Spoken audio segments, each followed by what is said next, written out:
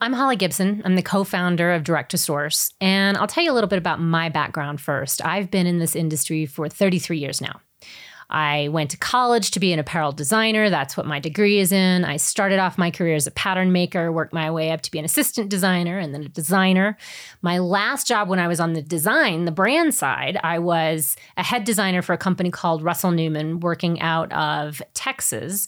I was in charge of a $20 million division for them. Fast forward to today, I'm on the production side. I came over to the dark side of production, and I think for no other reason than I've been around for so long. It was a very different world when I started in this industry. We still made everything in the US. And so as part of the design team, we were in the factories all the time to collaborate with them, to make sure that our designs were easily producible. We were there at the start of a production run to make sure that things coming off the line were done correctly and were the right quality. And even as we watched everything go offshore, it was still very different than it is today. We still spent a tremendous amount of time traveling to the factories in Turkey and Egypt and Guatemala and all over the place to work with those factories, both from a development perspective and a production quality perspective. I think having spent so much time in factories, that's how I ended up on the factory side, which kind of segues us into how did Direct to Source start? I had gotten interested in sustainability about 15 years ago, just from the perspective, if we can make better choices, shouldn't we?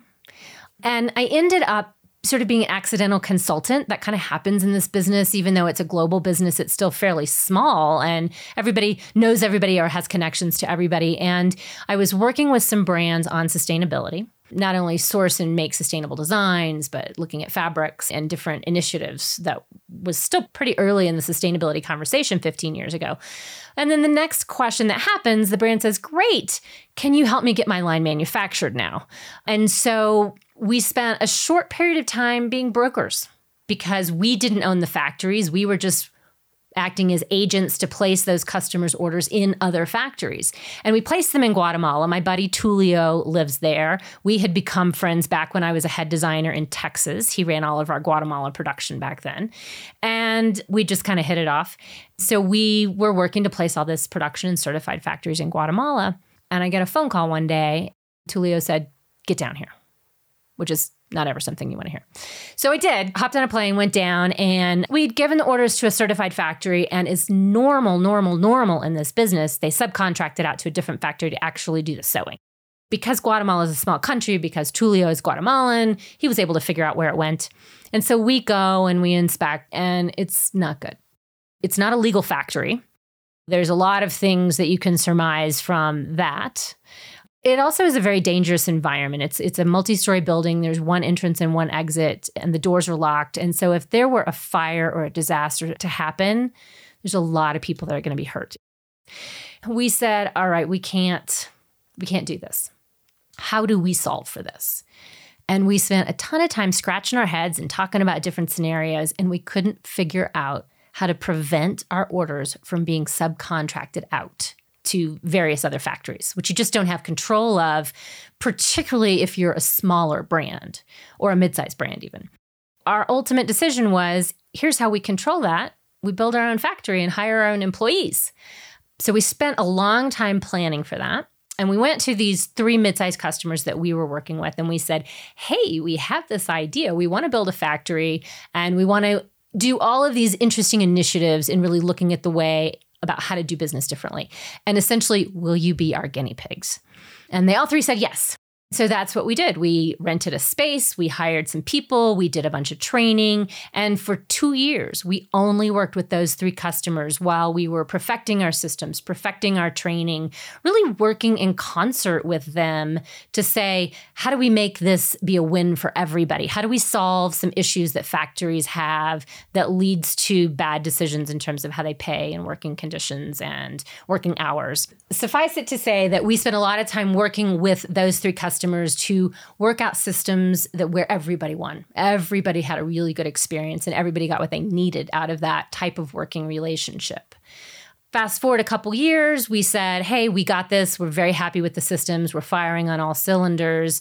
We went to our landlord and said, hey, we're just not going to renew our lease. We had rented an office building, which was great for a testing ground, but not sufficient to actually be a working factory. We needed more space if we were going to take on additional customers. And our landlord said, wait, we love having you here in the community. How about you let me build you what you want? I happen to own the land next door. And so, of course, we said, wow, and thank you. And that's what we did. So we built our very own factory building to rap and country and better than that codes. That's where we work out of today. Welcome to Green Book Conversations. You just listened to the story of how Direct2Source was founded. Next, we'll be going over every stage of apparel manufacturing in order. We'll start by clarifying some simple but important concepts in production. Then we'll move through each step from design to quality control and shipping. Find timestamps in the description or head to direct2source.com.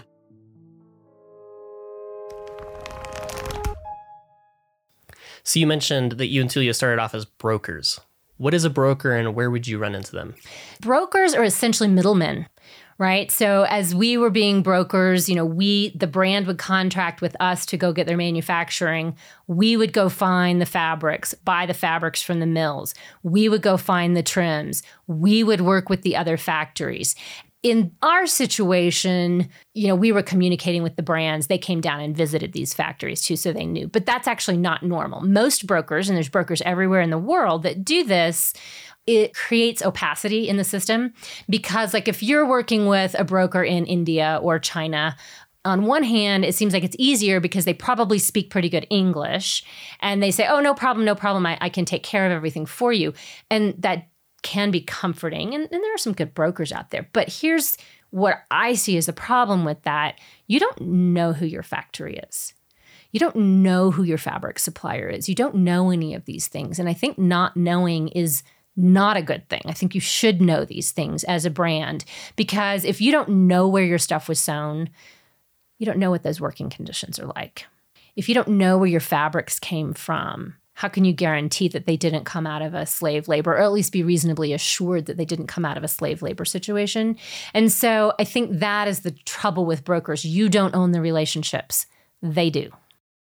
Direct2Source claims that it's full package manufacturing. Can you tell me what full package manufacturing means? Full package means that essentially the factory is taking care of everything. The sourcing the fabrics, the sourcing the trims, the cutting, the sewing, the packaging. So you're buying a finished shirt instead of you have to go buy the fabric and you have to go buy the buttons and you have to go buy the thread and you have to go, hire the factory to do something. And so the big difference there is most offshore, so most things overseas and not within the United States, are full package. Not all of them, but most of them are. And most factories in the United States don't do full package. And so you have to go source your fabric and get it sent to the factory. You have to go source all the other components and have them sent. We're super flexible. So unlike a lot of people who are like, this is the way you do it and this is the only way to do it, if you have a fabric source that you like, we can either use that fabric source or you can send us the fabric. So that would be considered partial package. So we're here invested with you to make the best product. So we're actually flexible on the way. But for virtually all of our customers, we do run it as full package because it's so much easier. There's just a lot less legwork for you to do. Is there any other differences between domestic production versus doing production internationally? There's tons, actually. So, there's been a big push for a number of years now. Let's bring production back to the United States. And some has come back, which is super exciting. The pros of manufacturing in the U.S. is you manufactured in the U.S. And in theory, you can run over and check on your factory and see how things are going. You get to know people, which is a great thing. Some factories, if they're not in your town, you're still getting on a plane. So you're traveling for several hours anyways on a plane. But one of the negatives about producing in the United States is our cost of living here, right? And in most, the production, it's spread out, but it tends to be concentrated in LA or New York, and there's a few other pockets of it. But we have very high wages here, and we have a very high cost of living here. So you're essentially paying $20 an hour or more to have your garments sewn then. So it makes it prohibitive to manufacture a lot of things in the United States just because of the cost of it. The other issue is that we've really lost a generation of skill. When we shipped all these jobs offshore in the early 90s, we've lost that. And so in a lot of cases, you just can't even get the quality in the United States that you can get overseas. I guess then on the converse side, the challenges of working overseas, it's an email, it's a phone call, you don't know the factory. Some of them are very far away. Like if you're producing in China or Indonesia or India or Pakistan, you're very, very far away. It's very hard. So you're up in the middle of the night working because that's when they're working. That's one of the advantages of nearshore. And nearshore means Central America, Mexico, South America, because it's very near to the shores of the United States. And you're typically within the same time zones. Your shipping time is a lot faster. And for example, if you want to come to our factory in Guatemala, we're 3.5 hours from Miami, a direct flight to Guatemala City.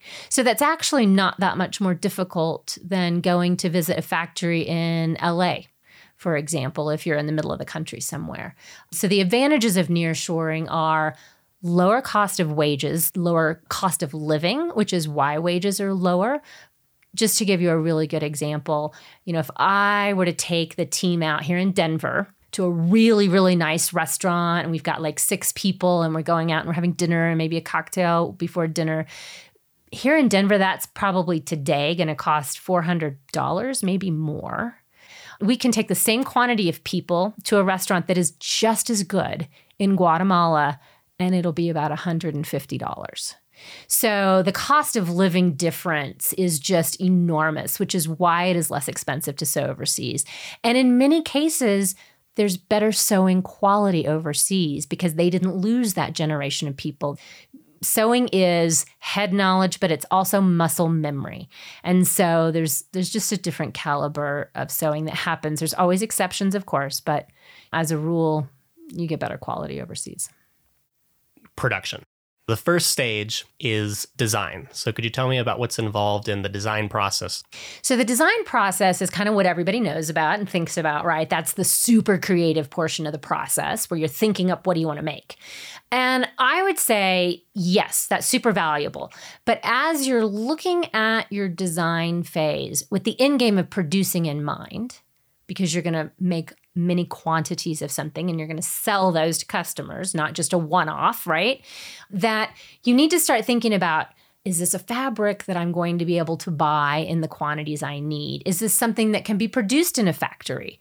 What's the price point going to be, right? You go, I want to make this dress and I want to sell it for $100 because that's kind of where I think my customer can pay. And then you put all these bells and whistles all over embroidery and sequins and layers of fabric, tucks and pleats and darts.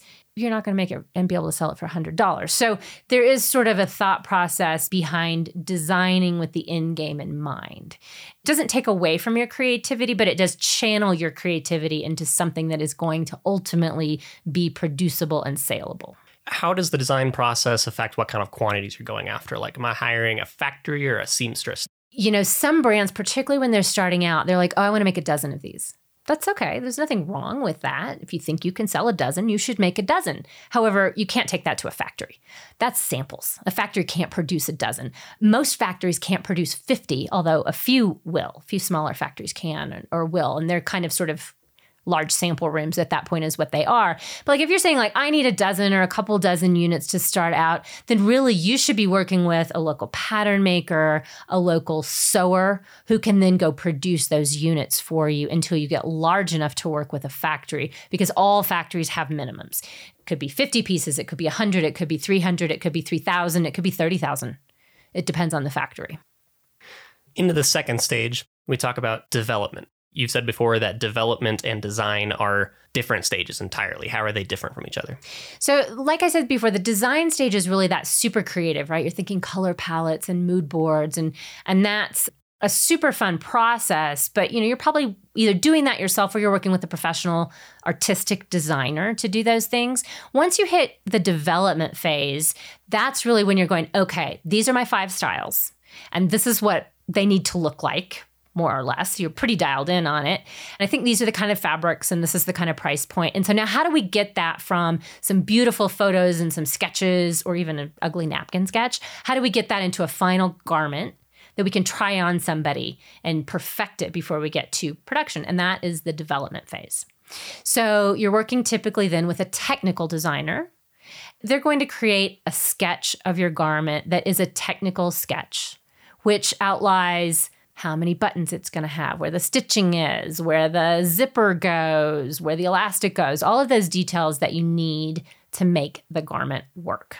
From there, you make a tech pack. So a tech pack is just a collection of documents that enable you to fully develop a garment. I know that sounds kind of broad, but a lot of people have a question about what is a tech pack. And when you see different formats, you'll see a bunch of different formats. So if you're creating, let's just talk t-shirts because that's easy, right? It doesn't need to be 47 million documents. You'll have your technical sketch, some sewing information, like what kind of hems are going in it, is the neck taped, things like that. And you'll have your measurement specs, which is going to have your key measurements for all sizes. So what's your chest measurement? How long is the shirt? How long is your sleeve? And that might be about it, right? On something as simple as a t-shirt. On something, if it's like a technical running pant that has zippers and hidden pockets and some, gussets at the knees, you're going to have a lot more drawings. You're going to have a lot more instructions about how to make that. From there, you have to make a pattern. And I have a lot of people say, well, I've got a tech pack. Why do I need a pattern? Well, if you think about the process of cutting and sewing a garment, you have fabric and you have a tech pack that has some measurements in it. How do you know what you're cutting the fabric out to be, right? So the pattern is actually taking the tech pack measurements, making that into the pattern pieces that you lay down on the fabric, you cut them out, and then from there you sew your garment. Then you have a sample. And those pattern pieces are typically cut from giant sheets of paper. So old school, yeah. Oh, this is funny because everybody laughs at me because in different parts of the country, we call pattern paper different things. In Texas, it's pattern paper, but essentially it's like thick. It's like manila file folder paper, but it comes on big rolls. And then in Denver, they call it oak tag. So when I first moved here, I'm like, oak tag, what is that? And they're like, pattern paper? What do you mean pattern paper? You mean marking? The thin paper? No, that's not pattern paper. That's marking paper. So it's really interesting. You get into the different semantics just in different parts of the country. But today, most patterns are made in the computer, much, much faster. And so very few people make patterns on paper any longer. So after patterns, where do we go from there? So then we're cutting out that pattern into fabric and we're sewing up the garment. That's essentially called your phase one. You get to your first sample. And so at this point, you should have a sample. It might be made in the correct fabric. It might just be made in a similar fabric as you're kind of trying to vet out your style. And you're going to hang it on the wall and you're going to say, does this look like it looked in my mind? And the answer is probably pretty close. And there'll probably be some things you want to tweak. And you also want to put it on a human being, right? Like, did I get this right? Does it fit? Oh, that sleeve looks a little too short. Oh, that skirt looks way too short. Whatever that is. And the sample would be the actual sewn. The sample is the actual quote-unquote sewn finished garment. product. Yep. And so then you'll do your fitting. And then there's going to be round two. Not always, but often there'll be a round two. So you have to go, okay, well, I think that I don't like the look of that collar. It's a little too stubby. I need the collar points to be longer. So that would be a visual change. And, oh, that armhole is too tight. It doesn't move correctly. Or the rise in the pants, when you sit down, it's not comfortable. And so you make fit changes and design changes. And you're essentially following that same process again. You're updating your tech pack measurements. You're revising your pattern to match the new design and the new measurements. And then you have to cut and sew a whole nother sample. What's the max number of sample iterations you ever had to do before? That is a good question. So the max we like to do is 2.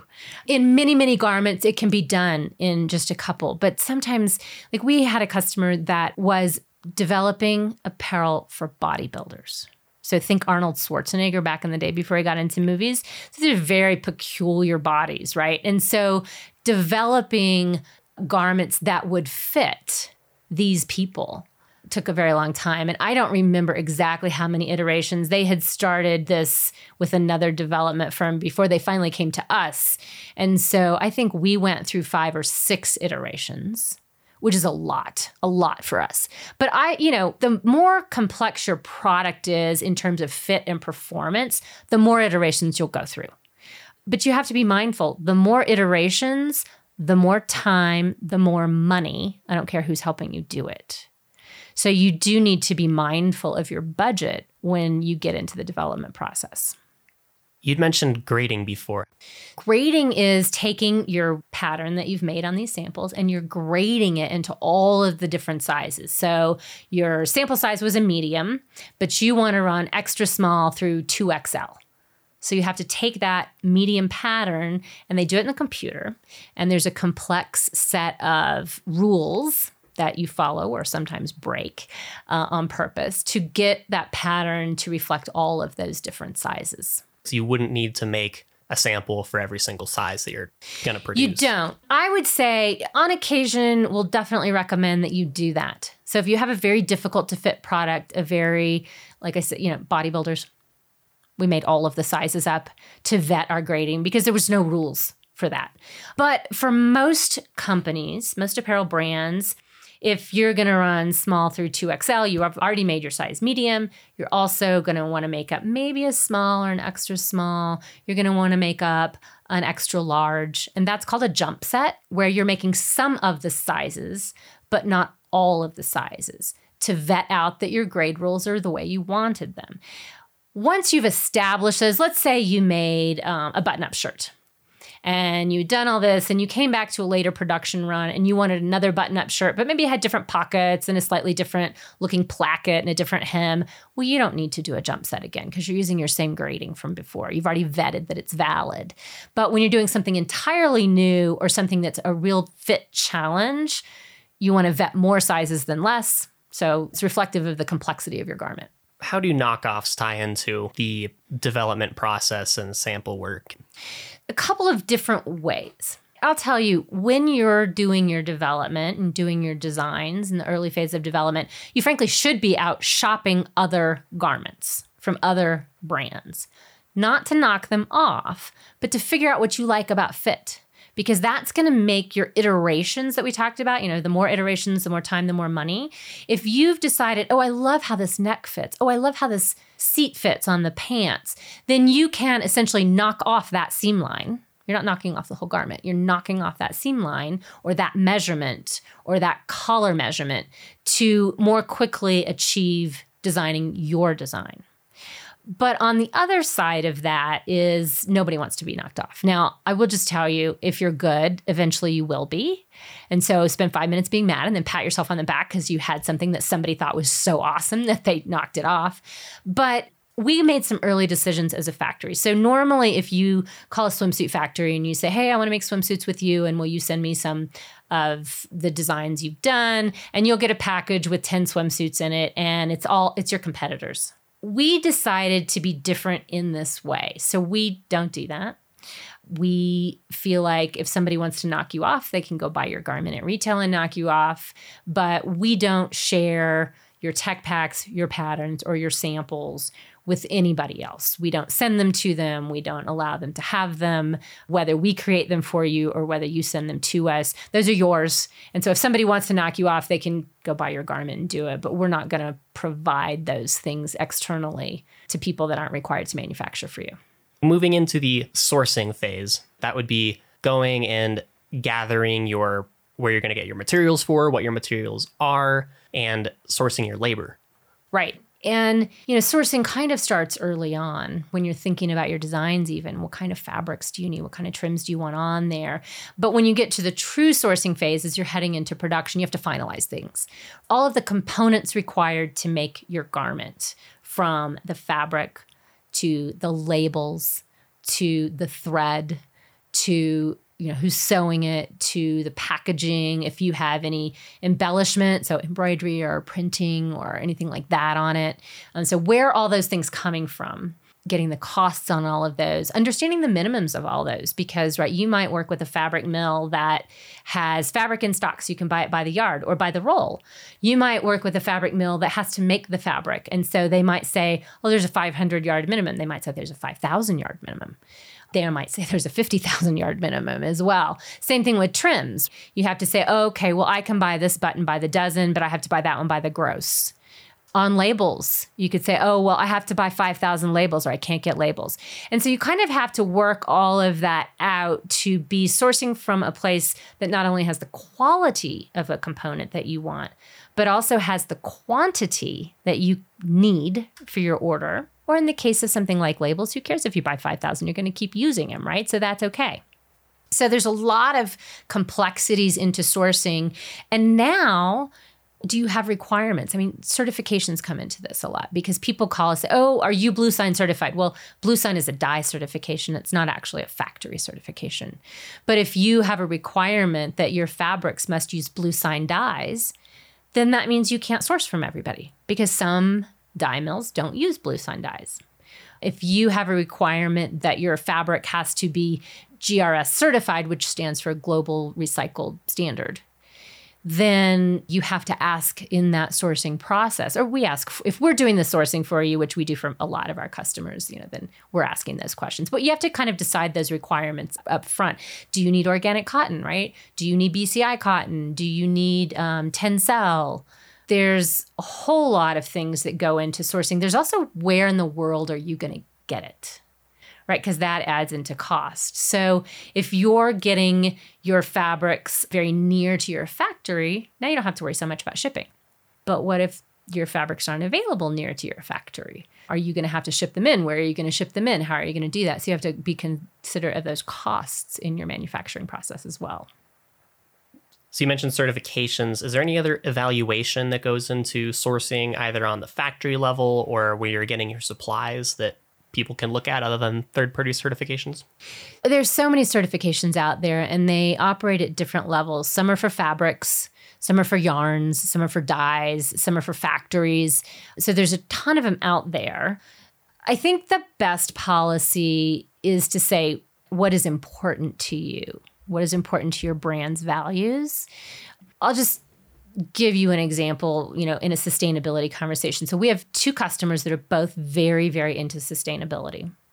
And they both approach it very differently because their brand's values are different.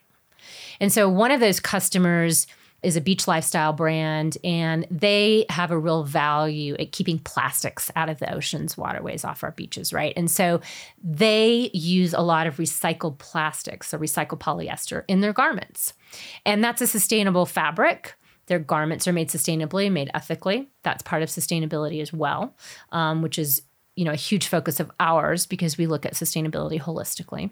But that ethos for that brand that performs well for their chosen garments, for the way that they're worn and their purpose, and that's a really good sustainability story for them. We have another customer who's very into sustainability, and they don't want anything that isn't compostable. So a recycled polyester garment or any kind of recycled plastic components is not acceptable to them. Their garments need to be 100% compostable. They're very into planting trees. And so it's a very different value system for both of them, both equally valid, just different approaches. So their sourcing methodologies, as you can imagine, are quite different in terms of the fibers that they're looking for. So I think the bigger question is, what are your values? Sourcing products that match to your values. And you also have to understand, as a smaller brand, you don't have the clout yet. You're not going to make 30,000 yards of fabric. So you can't tell the mill, I want you to do it like this. Once you can make 30,000 yards of fabric, then you can make all sorts of different choices. But, as a smaller brand, you're like, okay, what can I access that matches my mission and values? And the good news is that today versus 15 years ago, there's a lot of really good choices. I just talked with a customer the other day who said, we really want Ocean Cycle recertified fibers. That's really great. But accessing those in the quantities they need is really difficult. So then the conversation became, okay, I understand that you would like this certification, but because those quantities are higher to access that than you want, you have a choice to make. Are you comfortable upping your quantities so that you can get that certification you want? Or would this GRS certification work for you in the time being while you're growing your brand because we can access that in the quantities you want? And so I would say certifications are good, but don't necessarily get so married to specifically this name or that name because it's more about fulfilling your brand's values and mission. And then as you grow, you can grow into some other things that are, like, oh, we have goals to do this. And certifications in the factory, I guess, we should mention as well, right? That's also important. Factories are certified for various things. Some are certified for social responsibility. Some are certified for quality. Some are certified there's a million different certifications. And again, see what your factories have. But because all these certifications are expensive and time consuming, if we got every certification that we've had people say, oh, I wish you had this certification, we'd have like 50 or 60 by now. And then we'd probably have to charge you like 40 times as much to pay for all of those certifications. So I think that it's important, but I think it's equally important to have transparency. Where is your fabric coming from? Where are your trims coming from? Who's sewing your clothing? Go visit. Go get to know them. I mean, that's the way we used to do it. I mean, back in the day, I know I've been around for so long, but we didn't have third-party certifications. We actually had people who worked for our company who their whole job was to go be in the factories. And so we really inherently understood at a much deeper level what kind of stuff was happening in those factories. And we could pick and choose factories to work with based upon what was happening because we had feet on the ground. Like, is this a good place to work? Is this a safe place to work? Are people happy working here? And that's hard to do when factories are, a 20-hour flight away, but much easier to do like in Guatemala. I mean, we have an open door policy. We actually literally have our doors open because the environment and the climate is so nice and we're in a very safe area. So literally you could show up unannounced and walk in and say hi. With a 3.5-hour flight, we welcome our customers to come. So getting to know your factory, I think, is very important. Certifications play an important role, but that relationship also is very important. So this is a question that I think DTS gets a lot, and I've answered a few times myself, is I already have my fabrics picked out. I know what I want to use. Can you take them? We can, actually. And a lot of factories won't. A lot of factories that are full package, you have to use whatever their vendors are. But because we make so many different kinds of products, and because we work with mills and trim suppliers, in all honesty, all over the world, we do focus on this side of the planet whenever possible because that's a lower carbon footprint. We've always done that. But sometimes what you need is just not on this side of the world. And so you're going further afield. But if you come to us and you go, this is our vendor, or we have a customer just recently that said, I have a ton of inventory on this particular fabric. I'd like to use it up. And so we said, sure, fine, ship it to us. It's not a problem. As long as it's first quality fabric, right? Don't send me scraps because we can't really do anything with that, unfortunately. We could send it to be recycled, but we can't, cut and sew scraps. But if it's first quality fabric or you've got labels or you've got your hang tags already done, it's totally fine. So we've gone through the design process, have the development done, all the samples, all the tech packs, all the patterns. We've gone through sourcing, got our trims, got our fabrics. Now we're in production. What's the first thing you do when you enter production? We're actually in pre-production. So pre-production is the bridge between that development phase and your production phase.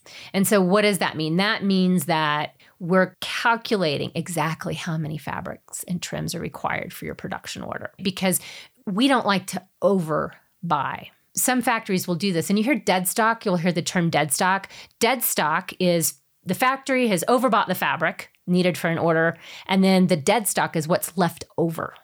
And so that it gets sold on the open market then at a reduced cost, which is fine. I mean, there's nothing wrong inherently with dead stock, but we really, as a company, when we were looking at the different ways we wanted to do things, one of the things was how do we reduce waste? It's very important for direct to source that we know what your order is and how much fabric do you need? How many trims do you need for that? And so we're ordering much tighter to what you need. So there is not that dead stock to sell off afterwards, right? Calculating all of that is part of the pre-production process. The review of your pattern and your tech pack. If we did the development for you, we know that the pattern and the tech pack match. But if we didn't do your development for you, if you sent us the pattern and the tech pack, we don't know that they match until we go through it line by line and check it. And you'd be surprised how often they don't match. All of that type of thing needs to be discovered before we actually get into production. The other thing we do in pre-production is make pre-production samples. So for your shirt, we're going to make 2 samples. You get one and we keep one. And you're going to get that and you're going to say, yes, this is sewn exactly right. The buttons are sewn on correctly. The label is in the right place and is sewn correctly.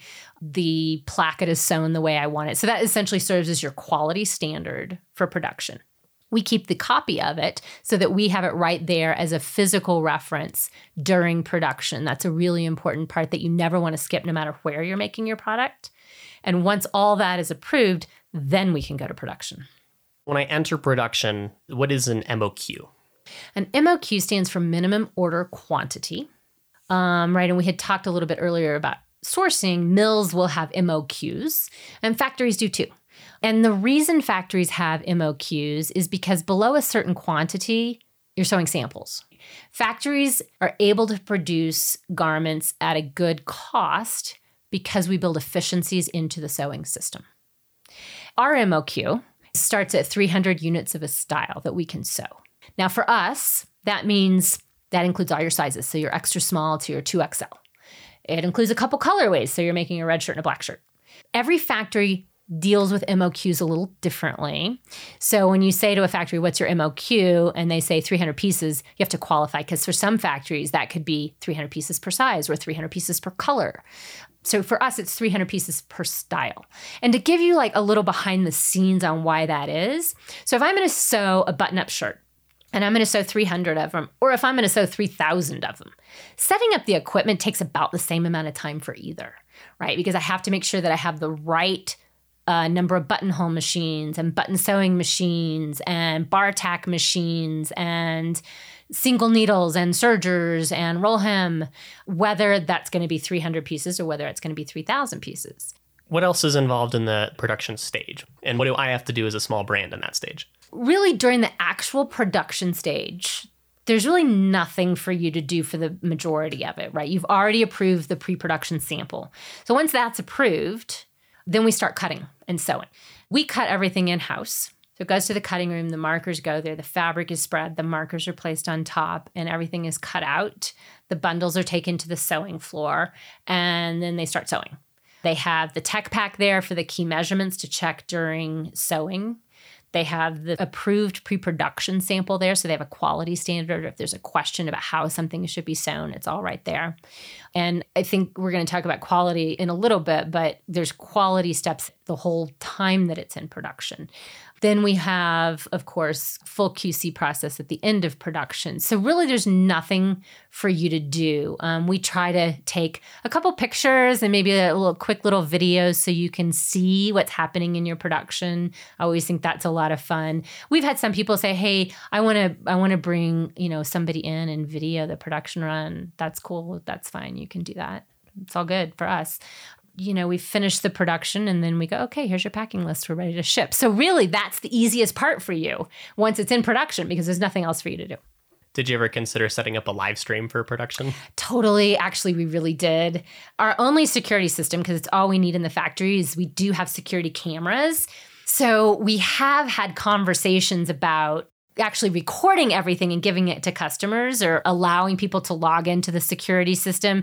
But there's some technical logistics there that we're not quite there and prepared to do because it ends up being a little costly to set up and allow people all that access. But yes, actually that's something we've actually been talking about for years.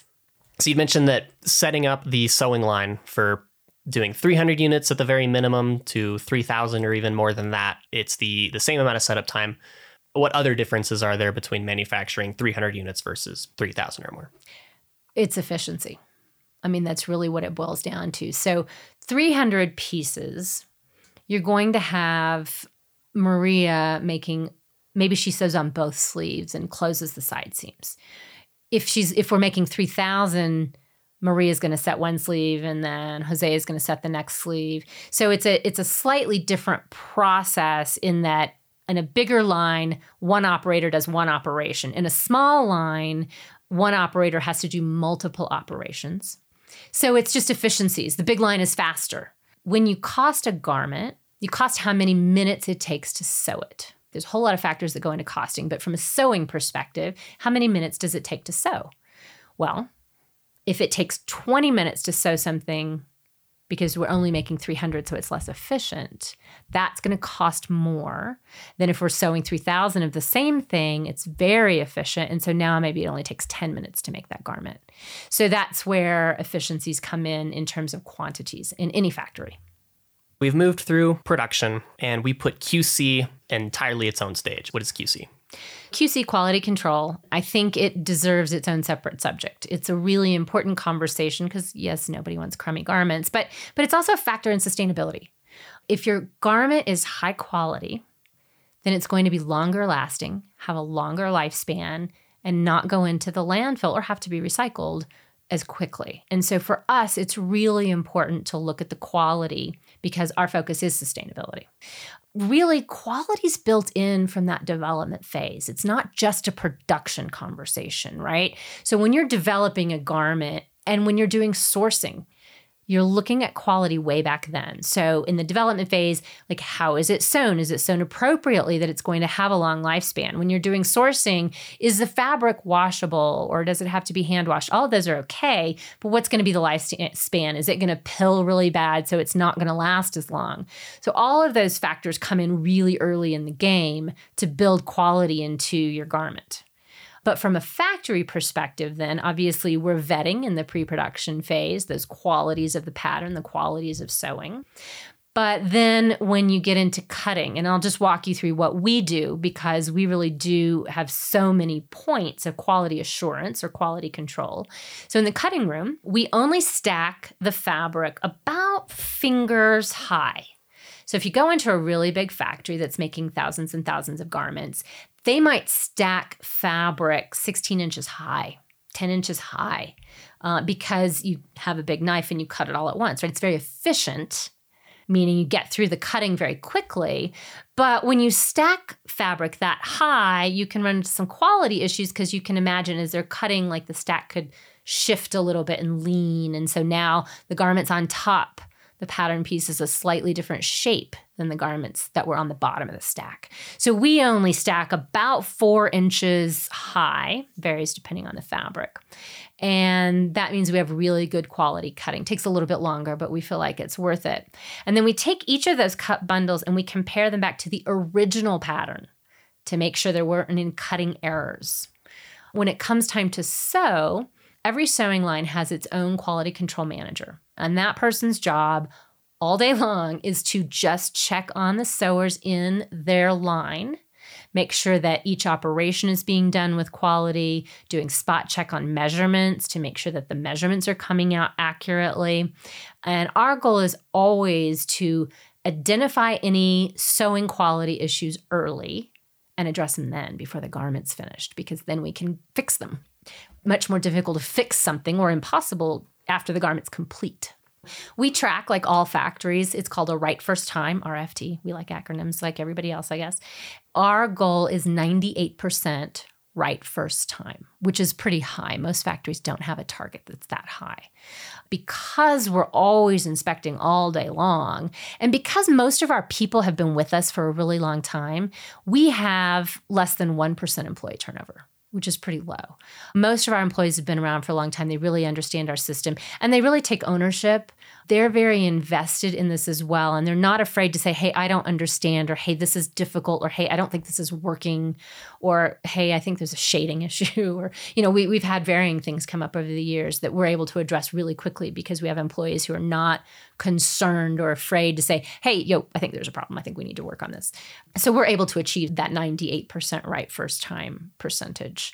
And then when we're done with the sewing process, there's obviously another QC process. And so we follow the 2.5 AQL system, 2.5 acceptable quality level. And so there's rules around this system, and I won't bore you with all of the details, but essentially it says, if you made X number, 300 garments, then you need to pull this many garments for inspection. And so they're inspected not only for the sewing, the QC points that were called out as things to watch, key measurements, and you either pass or fail. If you fail, according to statistically the rules of this system, then you have to pull X number more garments and inspect. And if you fail that, then you have to inspect everything again, 100%. There's rules about that. And then we also have packaging QC. So depending on the packaging, what the packaging rules are, the packaging department has a QC process when they're done. And then we have packing QC. So the packing department has QC to ensure that the boxes are packed accurately, labeled accurately. We've gone through the QC for the factory end of things. But if I'm a brand or a customer, what's my role in doing QC throughout any of the process? QC is a two-way street, right? We have to understand during the development and the pre-production phase what your expectations of quality, and are those reasonable?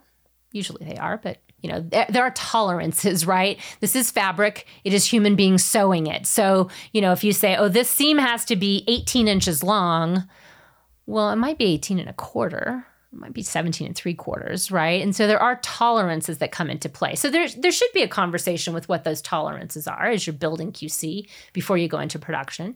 But then at the end game, we have some customers who say, hey, I would like to come in and do QC while my things are being manufactured or at the end before they're packed and shipped. And we say, sure, do that.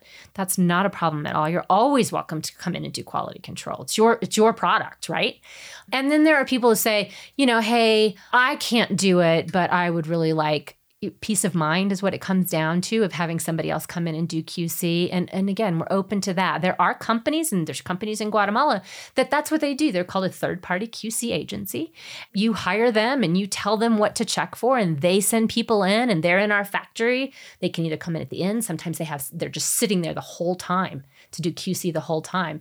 And so they will do whatever you contract them to do, and they are always welcome. So I would say, if you're one of those people who are nervous about that, and it's okay to be nervous about that, get that peace of mind and hire that third-party QC team, and they're always welcome in our place. Is that something that's often welcomed in other factories? It varies. A lot of factories do welcome it, but sometimes it's not welcome. But I would say if you can't bring in a third party and that's not allowed, I probably wouldn't choose to use that factory, even if I didn't plan on bringing in third party, because I think that's a little telling. But that is a normal thing in the industry, third party QC. That's not a weird thing. And so a lot of factories allow that, probably most of them, really. The very last step is shipping and logistics. Now you've got all your finished product and you're shipping it back into the US or wherever you're selling. What else is involved at that stage? How's that done? It's not for the faint of heart, really. This is one of the complexities about producing overseas, right? Because it's not in the US. And so now you have to deal with international logistics and you have to deal with US customs. We, in our goal just to make it easy for our customers, we actually handle that process for about 90% of our customers. The other 10% do it on their own. They're big enough to do that. But that's a choice. If I'm a customer, I can do it myself, or I can. Yeah, absolutely. And that's not a profit center for us. We just really do it as a courtesy because we're trying to make your life easy, right? We get it because we were on the brand side. So I think we have a little bit of a different sensibility than a lot of factories have because we've been in your shoes. One of our goals was to make your life easy so you can focus on designing great new things, doing your marketing, and taking care of your customers. For us, the shipping and logistics falls into that. So for our smaller customers, what we'll do is we bring in one shipment a month. Has everybody's stuff in it, right? Your 300 units, your 800 units, your 1,500 units. So we're bringing in 5,000 to 10,000 garments at a time for various customers, meaning the shipping is pretty economical. Plus, remember how close we are because we're near shore? We're not shipping it halfway around the world on a boat, right? We're piggybacking on a plane that's actually already headed. So we're going from the commercial airport in Guatemala City to the commercial airport in Miami.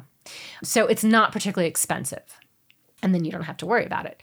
We clear it through customs on our bond. If you were going to do this yourself, you would be required to purchase a customs bond every year to allow you to import something into the US. But because we have offices in the US, we keep a customs bond. And so we can clear all of our customers' things through customs. So they don't need a broker. They don't have to deal with US customs, which is a little daunting in all honesty. But we do it all the time and have been doing it for so long. It's not difficult for us. And then after it clears customs in Miami, it'll go on your UPS or your FedEx account, land at your door, wherever it is in the US you want that. So since the factory is located in Guatemala, it's affected by CAFTA, Central America Free Trade Agreement. Mm-hmm. How does that affect shipping it back to the U.S.? This is a really cool program that means it is possible to bring some products duty-free into the United States from Guatemala. This is a special negotiated relationship between the two countries. It's what they call a yarn forward rule. And what that means is the yarn has to be spun, and then the fabric knitted or woven, and then the garment cut and sewn within Central America. And then it can be imported into the United States duty-free, which is cool. We do a ton of CAFTA programs. But here's the caveat for smaller brands. With very few exceptions, the mills in Guatemala have very high minimums. So you say, oh, I need 500 yards. They say, don't bother me. That's not what they do, right? They might sell you 50,000 yards or 5,000 yards, but they're not going to sell you 500 yards. And so for our smaller customers, we really are sourcing primarily in the Americas, but not Central America. And so those products do not qualify for duty-free entry into the United States. So you are paying duties.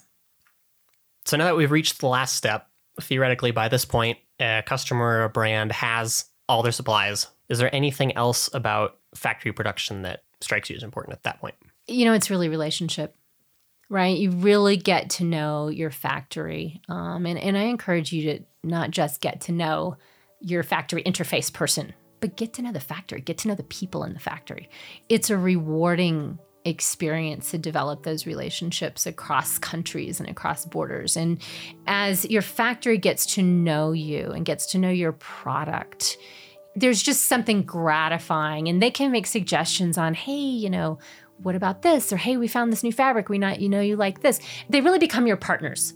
And if you're partnering with your factory, not only are you going to have a better time, but there's just this back and forth that becomes really wonderful. And we have largely forgot that in the way we work today, again, because we're like sending an email and we don't actually know who we're talking to, right? There's not a relationship there. There's an email chain. And used to, we were in the factories all the time. And whether you can be in the factory all the time or not, you can still build the relationship.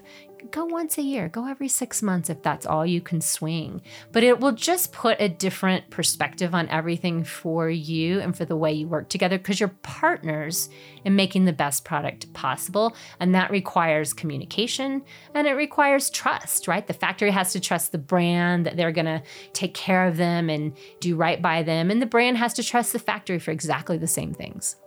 Anything else to add for new people looking to enter the industry or put their designs into production? Yeah, I would say I still think that this is one of the last industries that you can't Google and figure out everything you need to know. It's easier today than it was even 10 years ago, but it's a nuanced. Apparel production and design is a very nuanced thing. It's people, it's fabric, it's complex. You think, oh, it's just clothes. It's infinitely complex. I think it's why I've been doing it for 33 years and I've never been bored. I might be happy, I might be frustrated, I might have my hair on fire at some point, but I have never, ever, ever been bored. And people have said, why have you done it for so long? Well, that's why, because it's still interesting. There's so many things that you don't know when you're starting out as a new brand. So ask questions, find people who are willing to spend time and give you knowledge, help you make choices. We really feel, at Direct to Source, like it's our responsibility to help you make good choices. It's not our decision to choose them for you. It's your company, it's your brand, it's your product. But if we can offer up good information and good choices, then you're making those choices from a point of knowledge. I think that's an interesting part of the relationship, right? Is really creating your product, creating your brand, creating your company. It's a journey. You learn all the time, and it's a really fun business to be in.